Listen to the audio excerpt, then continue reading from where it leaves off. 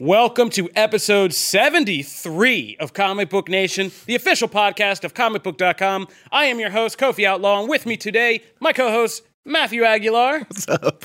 And straight from the cut of usually sitting behind this sign behind us, Mr. Chris Killian is back on the show. Number 73. Number 73, yeah. Such a big number. Yeah, it is. Climbing the charts. About 9 months, we've birthed an official baby here, which is a good time to plug that, in that time, our baby has had over 1 million downloads, and we want to thank you guys for riding with us on this Comic Book Nation journey, as strange as it sometimes may be, or as you heard in our last episode, as volatile as it can sometimes be. I heard you guys got into a big old fight last episode. How'd that go? I think reason prevailed in the end over some of the madness that was leaked out on this podcast. It was like fighting a breach of madness that was coming out. I feel like this is going to be a much friendlier episode with me and Matt.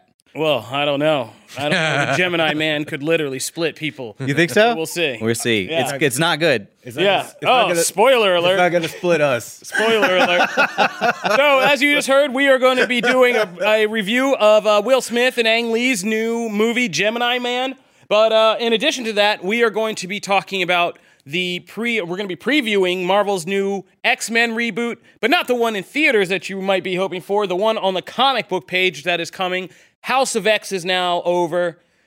Powers of X is now over. Powers of 10, that's the last time I'm doing this. Powers of 10 is now over. You don't have to do it anymore. Yeah, I know. I'm just so happy about that. Dawn of 10. Over. And, Dawn of 10.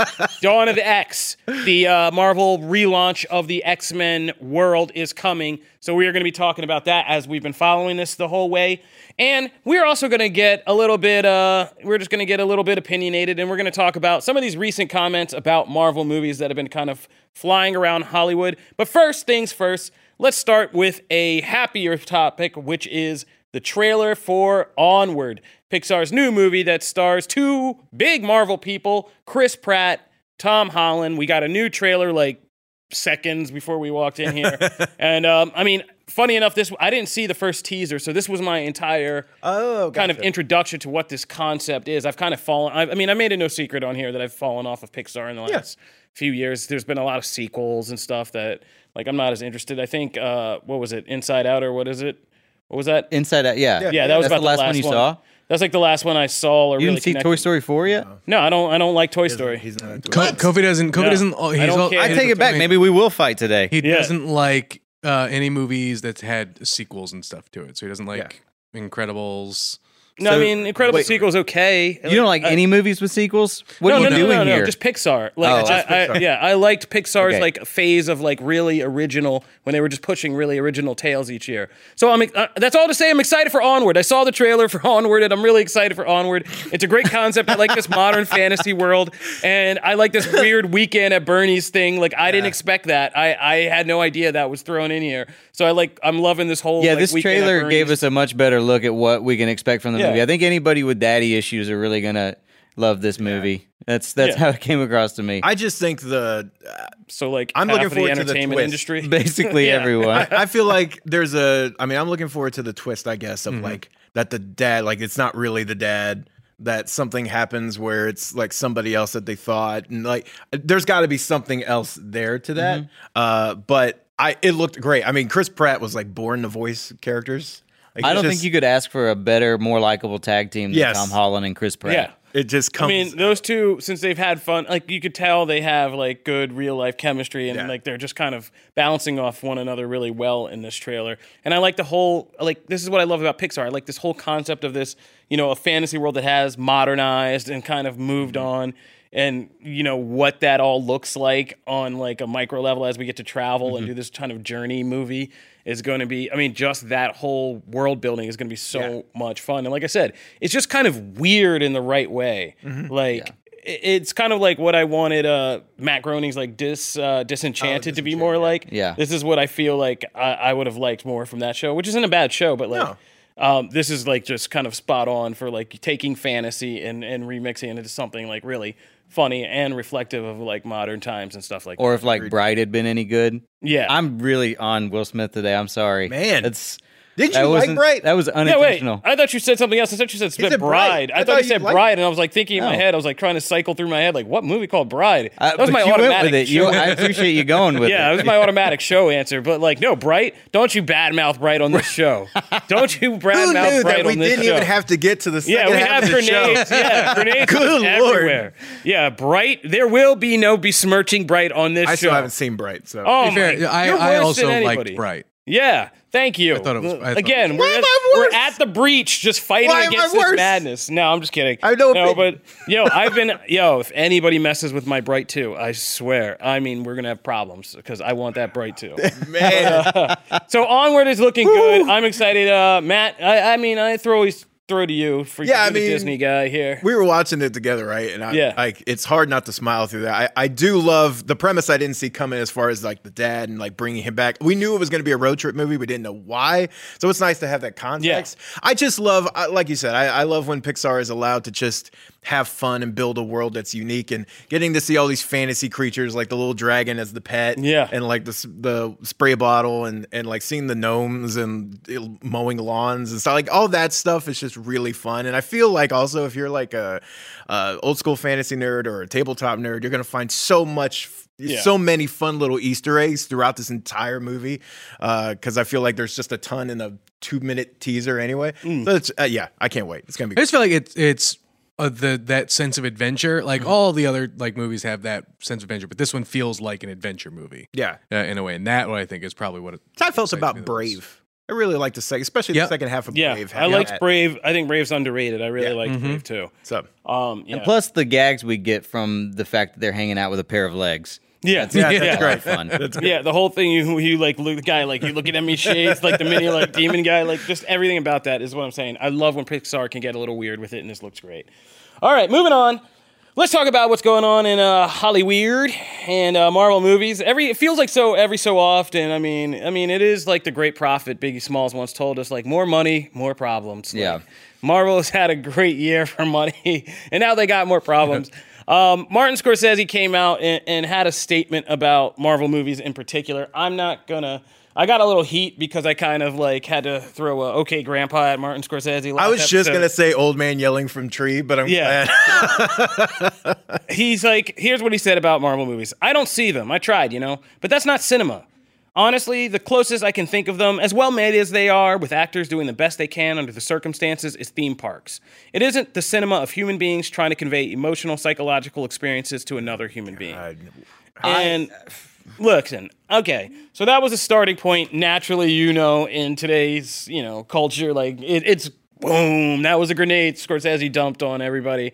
So I got a little heat last episode, but let me just be clear, as and I'm not saying this to be pretentious, but as somebody who actually went through the process of studying film, he was a big focus, a big idol. I've watched, virtually all of his movies. I think he really is talking from the position of being one of the best cinematic storytellers of all time, from a technical level to just, the beyond technical level to just tell a good story, an entertaining story, and put it together on film. He's talking from a masterful position, right? But a self-important one. Yeah. But yes, a masterful position. But yes, exactly. And that's the turn. But it's a little self-important just because this isn't your cup of tea. Cinema's a wide tent. But also, I don't think it's fair, though, that he's getting so much slack for it, because it's not like he held a press conference to be like, this is how I feel about Marvel movies. Yeah. Somebody asked him a question, and he gave his opinion. Yeah. And I feel like the fact that we're just kind of now just bombarding him with oh my gosh, how can you say that, Martin Scorsese? It's like, who expected the director of Goodfellas to like Marvel movies? Why is that a surprise? He doesn't have to like them, but I get it. It's not like he went and did an expose and was like, here's how I feel. If you don't have something nice to say, don't say Martin it at all. Scorsese presents F Marvel movies. And he answered it. So if you're going to answer it, be prepared for whatever answer you give to get crapped on if it's not great. But at the same time, the thing about it is, I just kind of rolled my eyes at the duplicitousness of just I was like, if he had just said, straight up, Martin Scorsese, I'm Martin Scorsese, I make a different kind of thing I consider cinema, and I don't consider this in the tent. Okay. But like when he started going, but as well made as they are, and the actor's doing as best they can that part under the was like circumstances. very condescending. That point I'm just like, give me a break. give me a break. I've seen some of your movies that that don't hold up to that lofty bar. Yeah, but even still, I still feel like we're getting very I don't know why everybody's getting so offended and up in arms about it.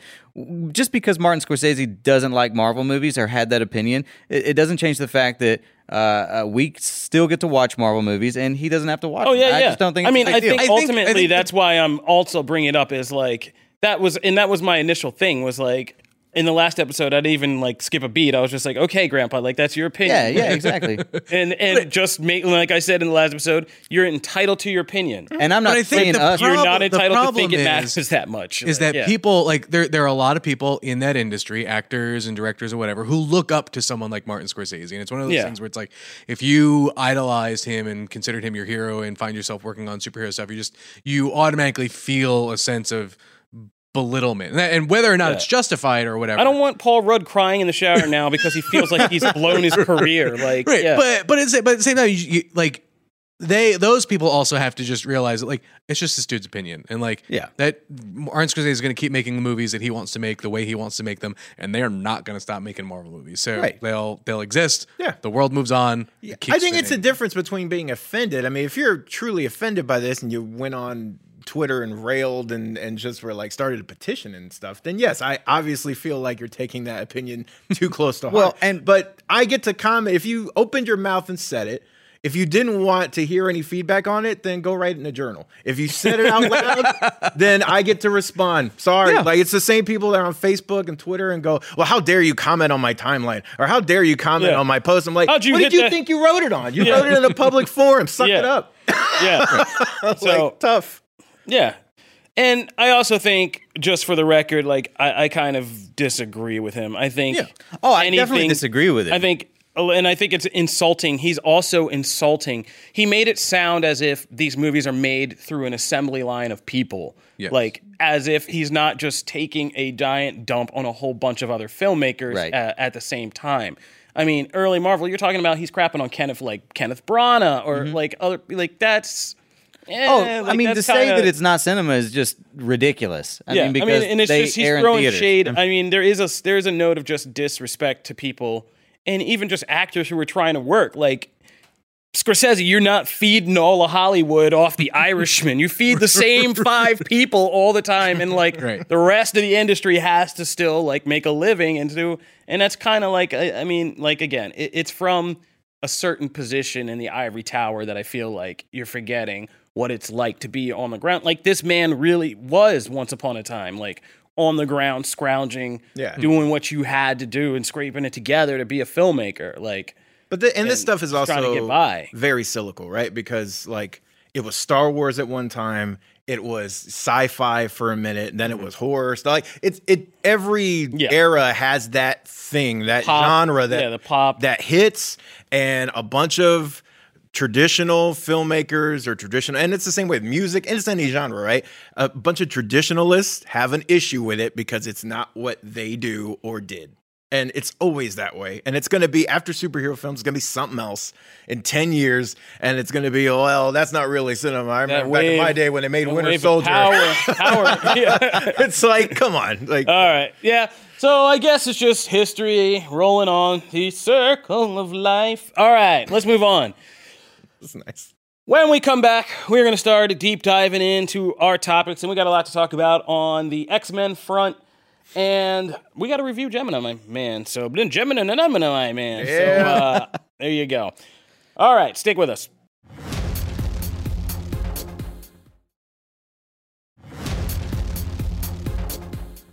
So, we're back, and as you guys know, we've been taking time throughout this whole thing to do House of X, but, we got a long discussion on that, and not everybody reads comics. So let's start with Chris Killian and Gemini Man, and kind of taking us through. They didn't hold screenings here in Nashville for press or anybody with a critical eye for this film. Yeah. So we have to go out and see Gemini Man over the weekend, but we wanted to get this one up before the weekend for everybody out there who might be, because I feel like this one's a good one where people might be on the fence. They're like, I love Will Smith. This has 2 Will Smiths. It's action.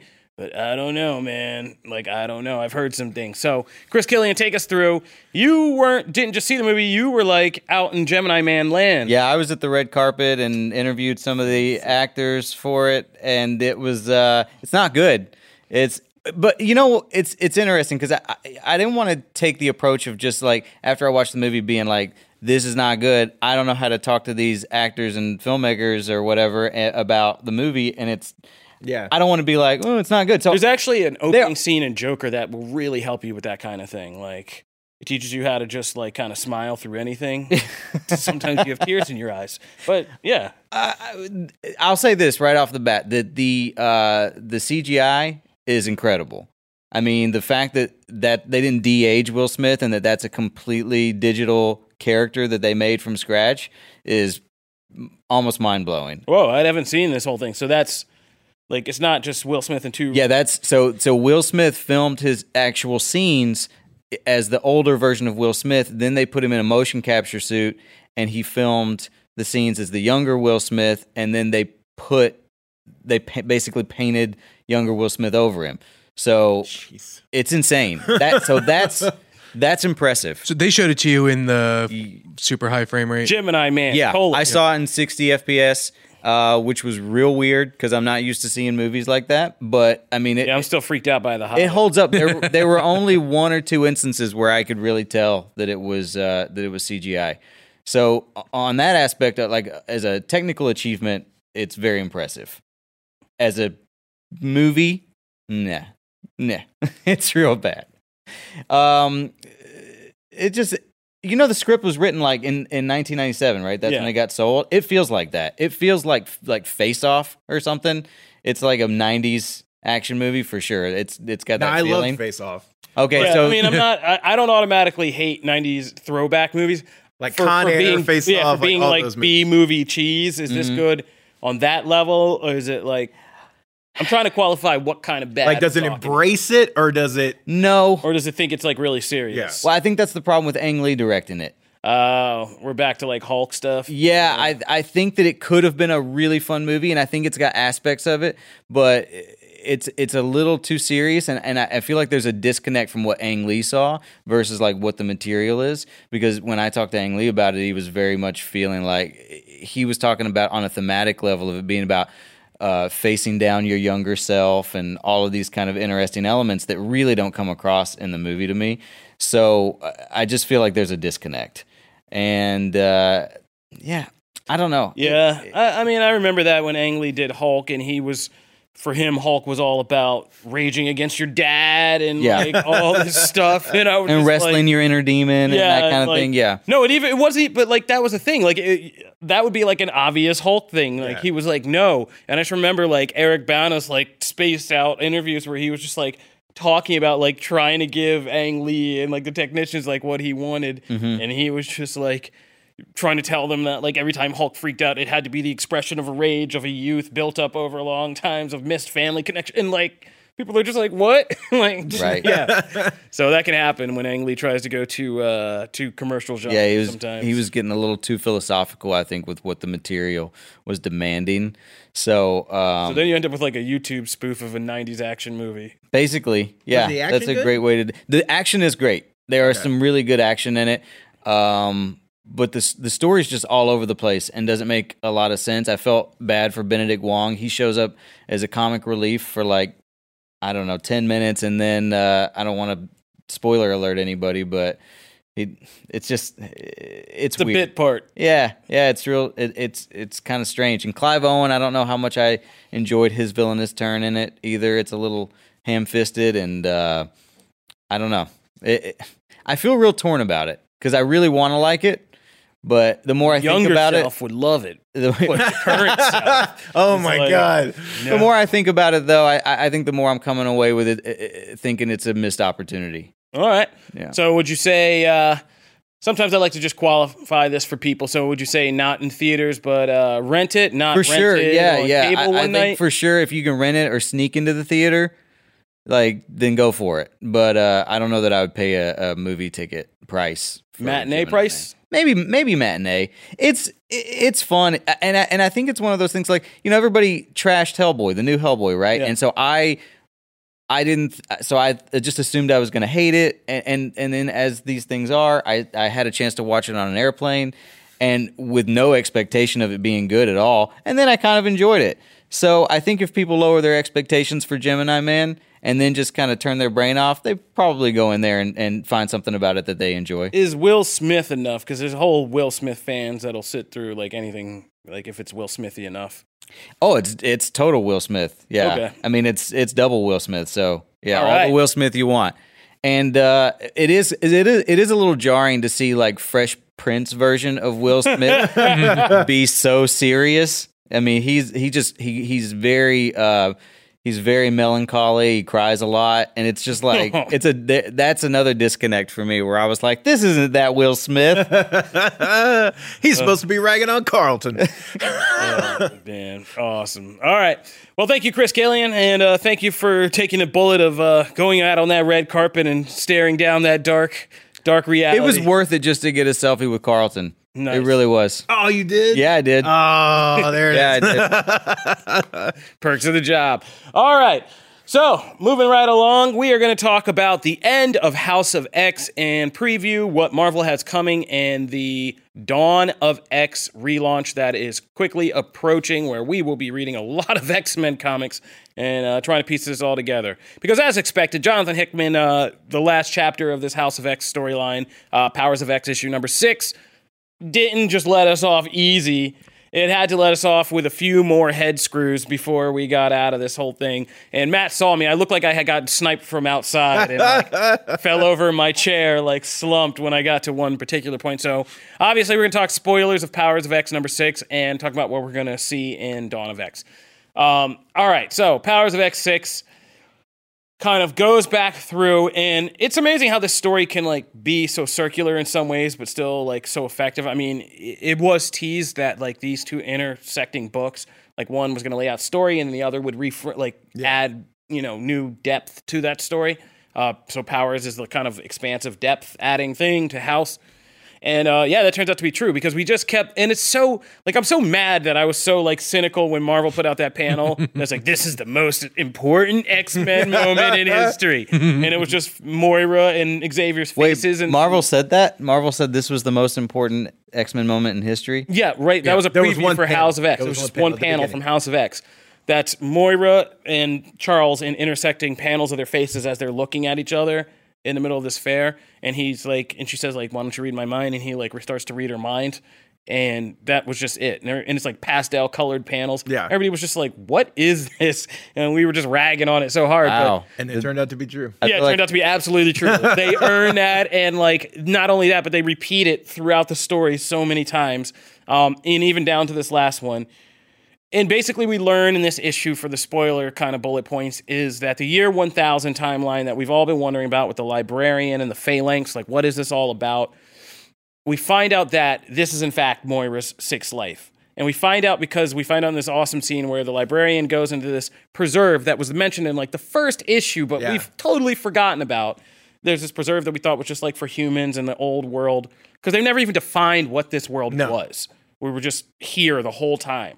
And so we find out that the Librarian is from this race called Post-Humans, who are this evolutionary offshoot of humans who are bioengineered and combined with technology, as opposed to like competing with their environment and technology. Yeah. They're genetically engineered to embrace both. And so they became this new race of things called Post-Humans or Homo Novissimo or something like that. I forget the exact wording for it. But yeah. So this is what this future is with all these blue people and stuff, and then this is what the Librarian is.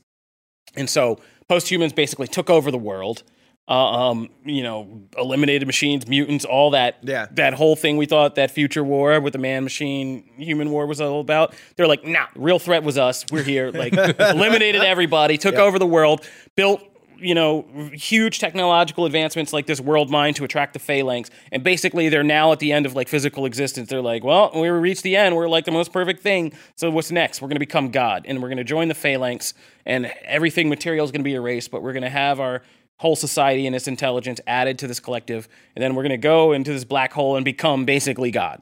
And that's their whole, and be above space time and everything. Oh, that's not confusing at all. No, I mean, this is just the last chapter. This is the introduction of some people we've been sitting with the whole time, but don't know at all. Thought apparently, that they were good guys. Yeah, we they were thought good guys. they were the key to survival for mutantdom, and it turns out, oh no, they're the new enemy. They're the, we've been watching the villain story unfold like the whole time. Yeah.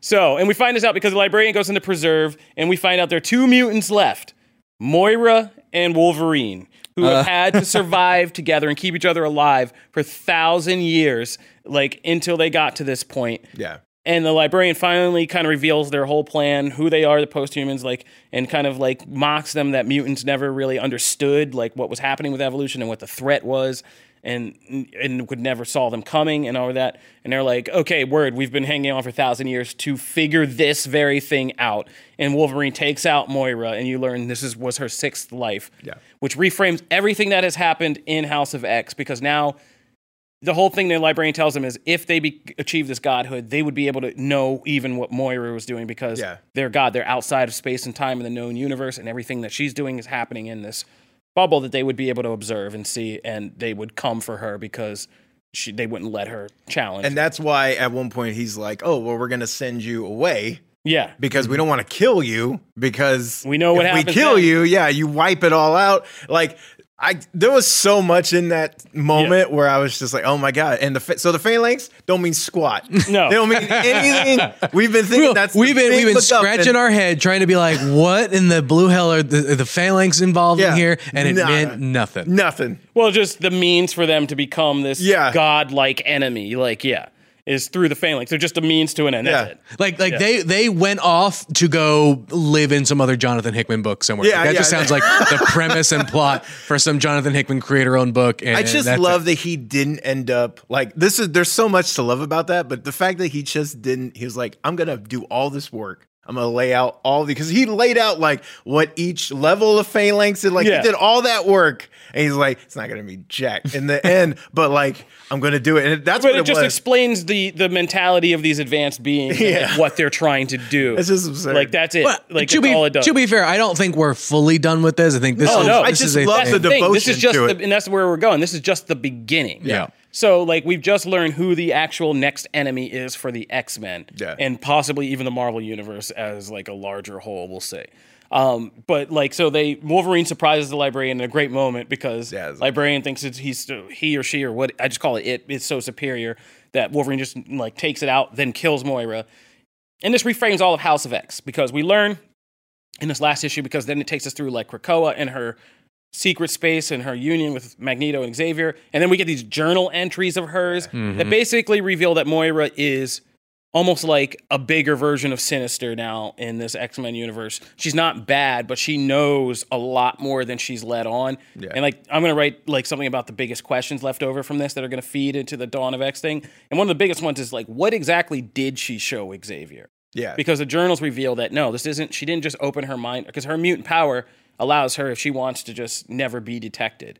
But she allows Xavier to see into her mind. But then we find out in the journals that she only showed him a picture that she wanted to show him. To steer him, and the same with Magneto, right? To steer them both into certain directions. Yeah. And she's working them like chess pieces. Because she's playing on a board where she's like the game master. Like she's the only one who really knows the bigger picture.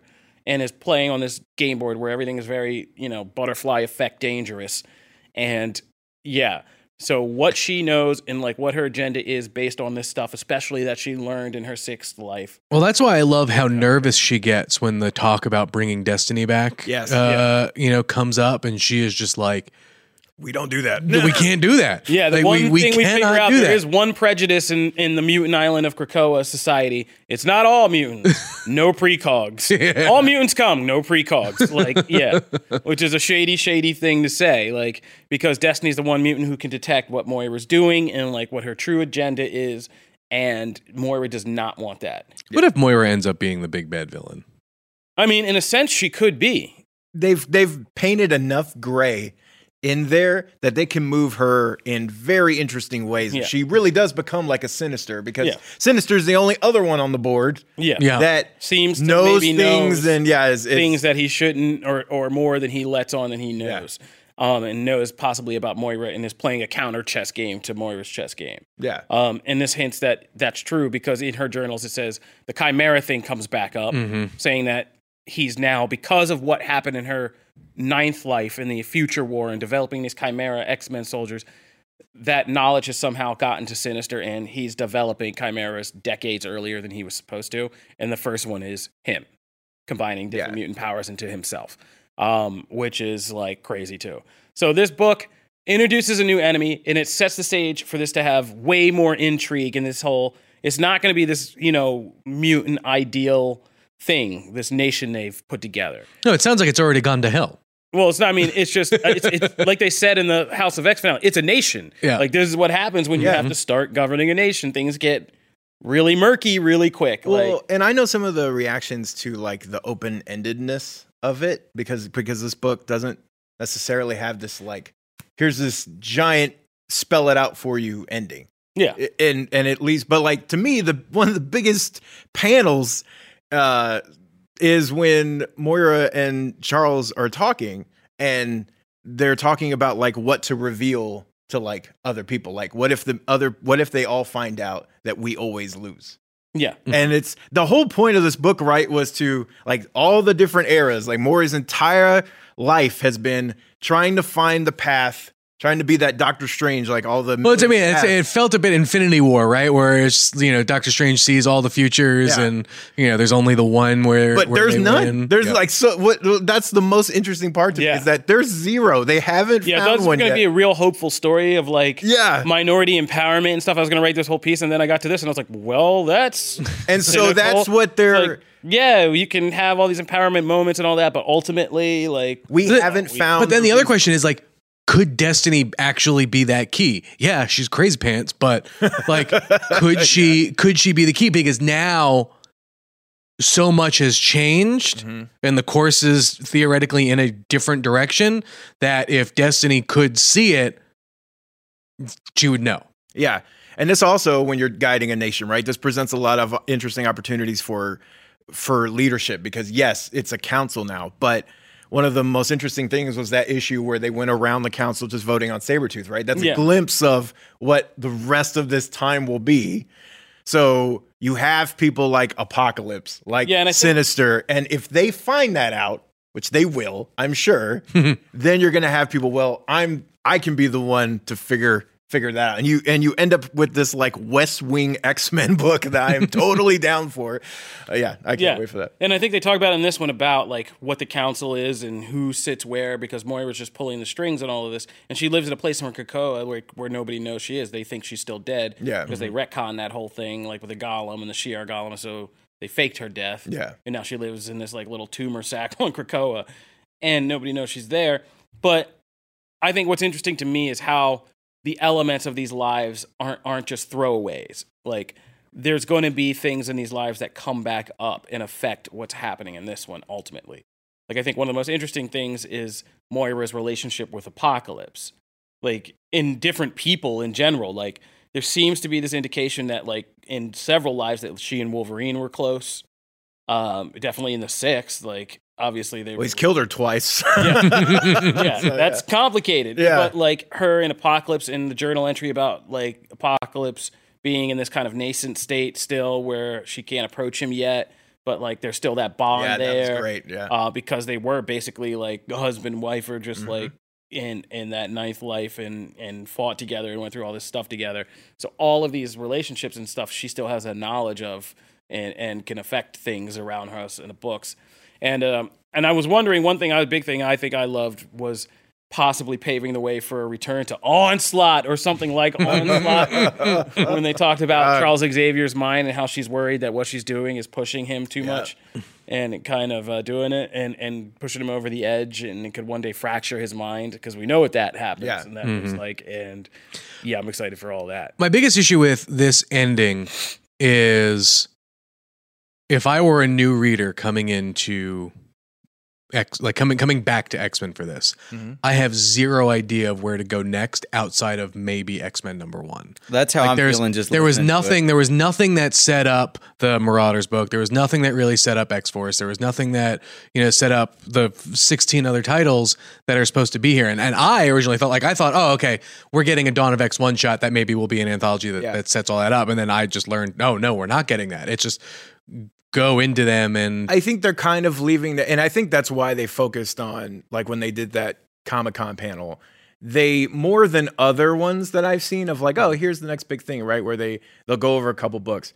Here they really took time to isolate each book, give it a spotlight, and go, here's what you can expect from it. And I think that's why they're doing it. I don't know why the choice was made, because I agree, I would have assumed they'd have a or just like vignettes pendium or that something. was just, here's a small I story. wouldn't. I mean, that's like I'm pretty sure that would be like an anti-Hickman. Well, no, but I'm saying Hickman that's very would be Marvel tradition. I know, but I think for Hickman, I'm pretty sure some of the dealings would be, I want to tell this one complete story. But he's got a hand for on the story of all the other books. I know, but this is literally, I mean, he just set up a whole new world, and right. it's just they're letting people kind of come. He into wants the world. people to look at them, look at the team, look at the premise, and go, does that sound interesting to me? I think that's how he's, because like during the panel, right, there was video of him, even though he wasn't there live, there was video of him breaking down what he finds most interesting about each one, and so even though he's not writing them, he still has a hand in that. I think they're taking a very organic approach to that. Yeah. Find the one that you like. Here's all the descriptions and just roll with it. And I mean, this week is X-Men. So it's not like, I mean, that is the flagship Hickman run book. So I mean, a natural place to start would be the only book that's called just X-Men. So I mean, I think he will set some things up in there. And X-Men is like, I mean, he will. It was like the Avengers did, if you think like back in the late 90s or 2000s where it was like rotating teams of Avengers. I think X-Men will be a launch pad for giving us a scope of this world from a much more kind of micro level, because House of X has had to cover a lot. Powers of X has had to cover even more. And it's like, now we can zoom in and like start to just, and X-Men will be the one, because they're just literally like breaking out teams and coordinating things. Yeah. So, I think the other thing too is like I get that this was the end of the story, but there wasn't a thing at the end that truly got me excited to pick up X-Men #1. I don't know. There's nothing that really tells you where the story goes next from here, even for like the mainline X-Men, even for the mainline X-Men book. Like this was a great, like everything that he did with House and Powers was awesome and world building, but there was just nothing at the end of that said, oh, we're just getting started. Well, I thought that's what, I mean, when Moira says that, I mean, I feel like that last part is that's the goal, is to find the one that we can continue this. We look at what we've built, right? Because there's the whole thing between them where they're like, look at what we built. You're trying to see the one we can work at, the one we can make work. And also, I think Hickman's playing on a longer scale. Like, whatever happens, Dawn of X will move on and whatever. But like House of X will be its own storyline, and that's a graphic novel, cover to cover. Yeah, I mean, this is going to be an awesome kind of complete X-Men story. Now, I do feel like I agree with him as far as I don't think it pushes you. I don't think it has a hook for X-Men specifically that book. No, this is. I mean, but that's my whole point. Like, this is going to be kind of in a weird way, like a self-contained. But I think it did hook me for other books in Dawn of X, like Marauders, especially like coming out of this, and especially like the last issue of House. I don't know how you're not excited for Marauders, like not you specifically, like just people, like, because there's so much that team and that group of characters, same way with Excalibur, with Apocalypse and that group, like there are books that I came out of here going, I want to see that. Oh yeah, like and there's a lot of books just looking at like the teams and from the covers and stuff that we've seen that I'm like, oh, I'm interested to see what Apocalypse is doing. Well, let's talk about Dawn of X and go around and say, what are you most excited for? I guess I'll start.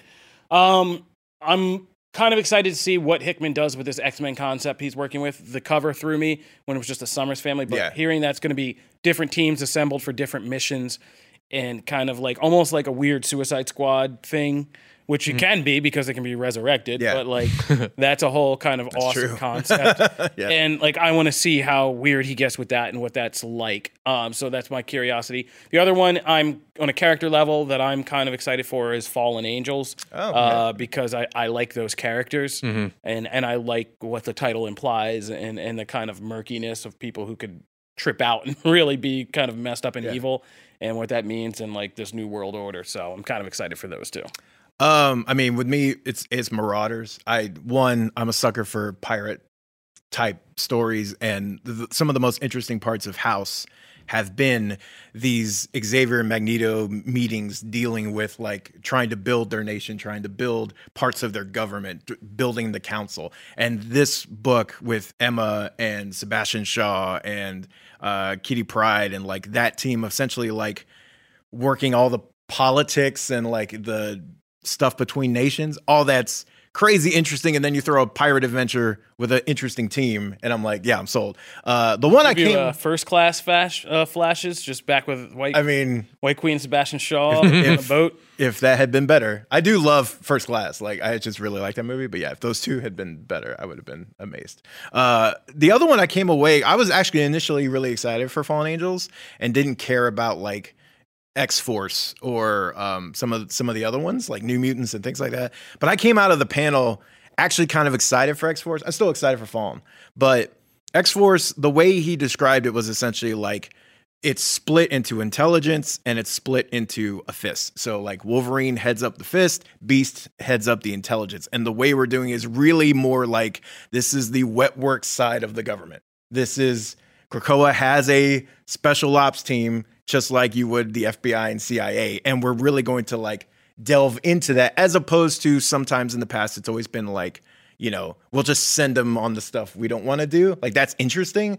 But the way Hickman has built this, like the nation stuff and the government stuff there's more opportunity to do interesting stuff with it. So, and plus X-23 is going to be in it. And that makes me happy. I forgot about X-Force. Yeah. I mean, that looks good too. I mean, art style of New Mutants, I'm really also the panels from New Mutants, the pages they've shown have me like really interested. Boom, boom, baby. Yeah, for just like how. Well, but that's the one that Hickman's writing like the first 6 issues for, right? Or co-writing at least. And then Breeson's taking over, I think, after that. So I'm curious. I don't know a lot about this. Obviously, I haven't been keeping up. But is this X-Men? Is it contained within the X-Men, or is this going to have like a rippling, expansive effect on the whole Marvel universe? Oh man, I'm actually going to write that story hopefully today. But like, yeah, I mean, this realigns everything in the Marvel universe. I mean, it sounds there's specific mentions of like other places in the Marvel universe, like when X-Men established their own sovereign nation, about how that the geopolitics of that play out. Like Wakanda's like one of the people who are like, nah, man, like we're not forming this treaty with you, like. So there's literally the Marvel universe is now mapped out of world that like accepts the terms of this mutant nation and the ones that reject it. And that's like what Marauders is about, like going to all the red areas of the map and like freeing mutants and doing and kind of affecting the politics there and why the strike force might be necessary and like all this stuff. So like, yeah, it's going to be having a rippling effect. And there's a storyline that's great in House of X about in the first issue where it gives you a preview of that when Cyclops has to have this kind of uncomfortable political negotiation with the Fantastic Four because they've caught Sabretooth, and he's like, oh, you know, we're just making this deal for mutants have amnesty now in the world of humans. So like humans can't arrest mutants or imprison mutants. They have to be turned over to Krakoa for mutant. Matt's looking at me like, you want to read this now, don't you? do. Yeah. It's crazy. So like, yeah, I mean, so like they are like their own, instead of being an endangered species, they're now like, they're almost like Wakandans. Right. And they have their own kind of, you know, strict set of laws. And because they have valuable resources, they have these plants that they've sold to humanity that like cure Alzheimer's and extend life and can do other things that are like miraculous. And so they have they have an economy, they have a nation, they have like political, language, like political thing. They have ceremonies and almost like religion with their resurrection process. Like it's all this stuff. So like, yeah, everything's different now. Like when other characters encounter mutants and stuff, like, yeah, they might anger like the X-Men, Krakoa, Apocalypse, who's now part of this. Like it's all kind of thing. And just the whole fact that the X-Men have just granted amnesty to like every evil mutant who's now like a legal citizen of Krakoa is going to it's not going to sit well with possibly some other Marvel. So do you think that if Moira ends up becoming this big bad villain, is it possible that she becomes a even worse villain within the Marvel universe? Oh yeah, I mean, she's a universal threat. She's a mega level mutant in the sense that if she dies, the current universe as we know it, I mean, potentially is erased and starts over with her new lifetime. Well, that's it. If Moira dies, like everything we've known about the X-Men system, presumably could be wiped. Yeah. Because we're still in, because when Destiny life. said, right? Because we're still in her 10th. And it's uncertain if she has an If she has an 11th. Right. So there's that, like if which she's is only, maxed which out. again is something only she knows. Yeah. Yeah. And whether she's told them that is a whole other story. That this is the possibly last hurrah is like, we don't know. So craziness. That's fascinating. she might know that it's the end of the known universe, that we have no more chances, like in the Marvel universe. So there's a whole, she could be the big bad of a major Marvel crossover. Yeah. Nice. It could be everybody literally hunting for Moira across. She could be the new Onslaught. Oh, the new Onslaught. Yeah. It'd be crazy. But, all right. So that's it. Next week, new X-Men. Not to reference that and bring that whole thing back up, but the next wave of X-Men books launches. I'm sure we're all curious about how it plays out, if it has any effect on the future of the X-Men movies, anything like that. So stick with us, because when we come back for our next episode, we're going to be getting into this new era of X-Men plus a whole lot more. Oh, I mean, we took up all the time. We didn't talk about other new comics this week. There was a lot. It was very It's fine. Yeah. There was a lot of good comics this week, and you can go to our website comicbook.com and check out the reviews, because there were a ton. But it's a finale of a big time event. I mean, what do you want? So Matt will be back with all your comic breakdowns. We'll start that again next week. This was all about House of X. Thank you for tuning in. That'll do it for this episode of Comic Book Nation. If you are just new to the show, we put up new episodes every Wednesday, every Friday on comicbook.com, where you can subscribe to our RSS feed and get regular updates on the show, or you can subscribe on your favorite listening platforms. We are on iTunes, Spotify, Stitcher Radio, Google Podcasts, Google Playlist, iHeartRadio, or you can tell any Amazon Alexa device to play Comic Book Nation podcast, and it will fire right up for you. If you want to continue the discussion about anything we've talked about on this episode or any episode, you can always find us at the hashtag Comic Book Nation, or you can find me at Kofi Outlaw. You can find me at Matt Aguilar CB.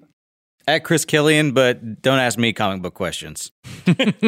Please do ask him comic book questions. Ask him all the comic book questions. Nope, too late. Oh, man. If you love the show, please go on iTunes, leave us a 5-star review. We read reviews. We're getting, stretching out the word regularly here. Oh, but, we haven't in a minute. No, we haven't in a minute. But we try to keep up with it, and we're going to get back on our game on that soon. We've just had a lot to talk about. So be sure to leave us a 5-star review, because if we read your review on air, we will send you a Comic Book Nation t-shirt. That'll do it for this episode. As I said, we are out of here. Everybody enjoy. See you next episode. Peace. Deuces.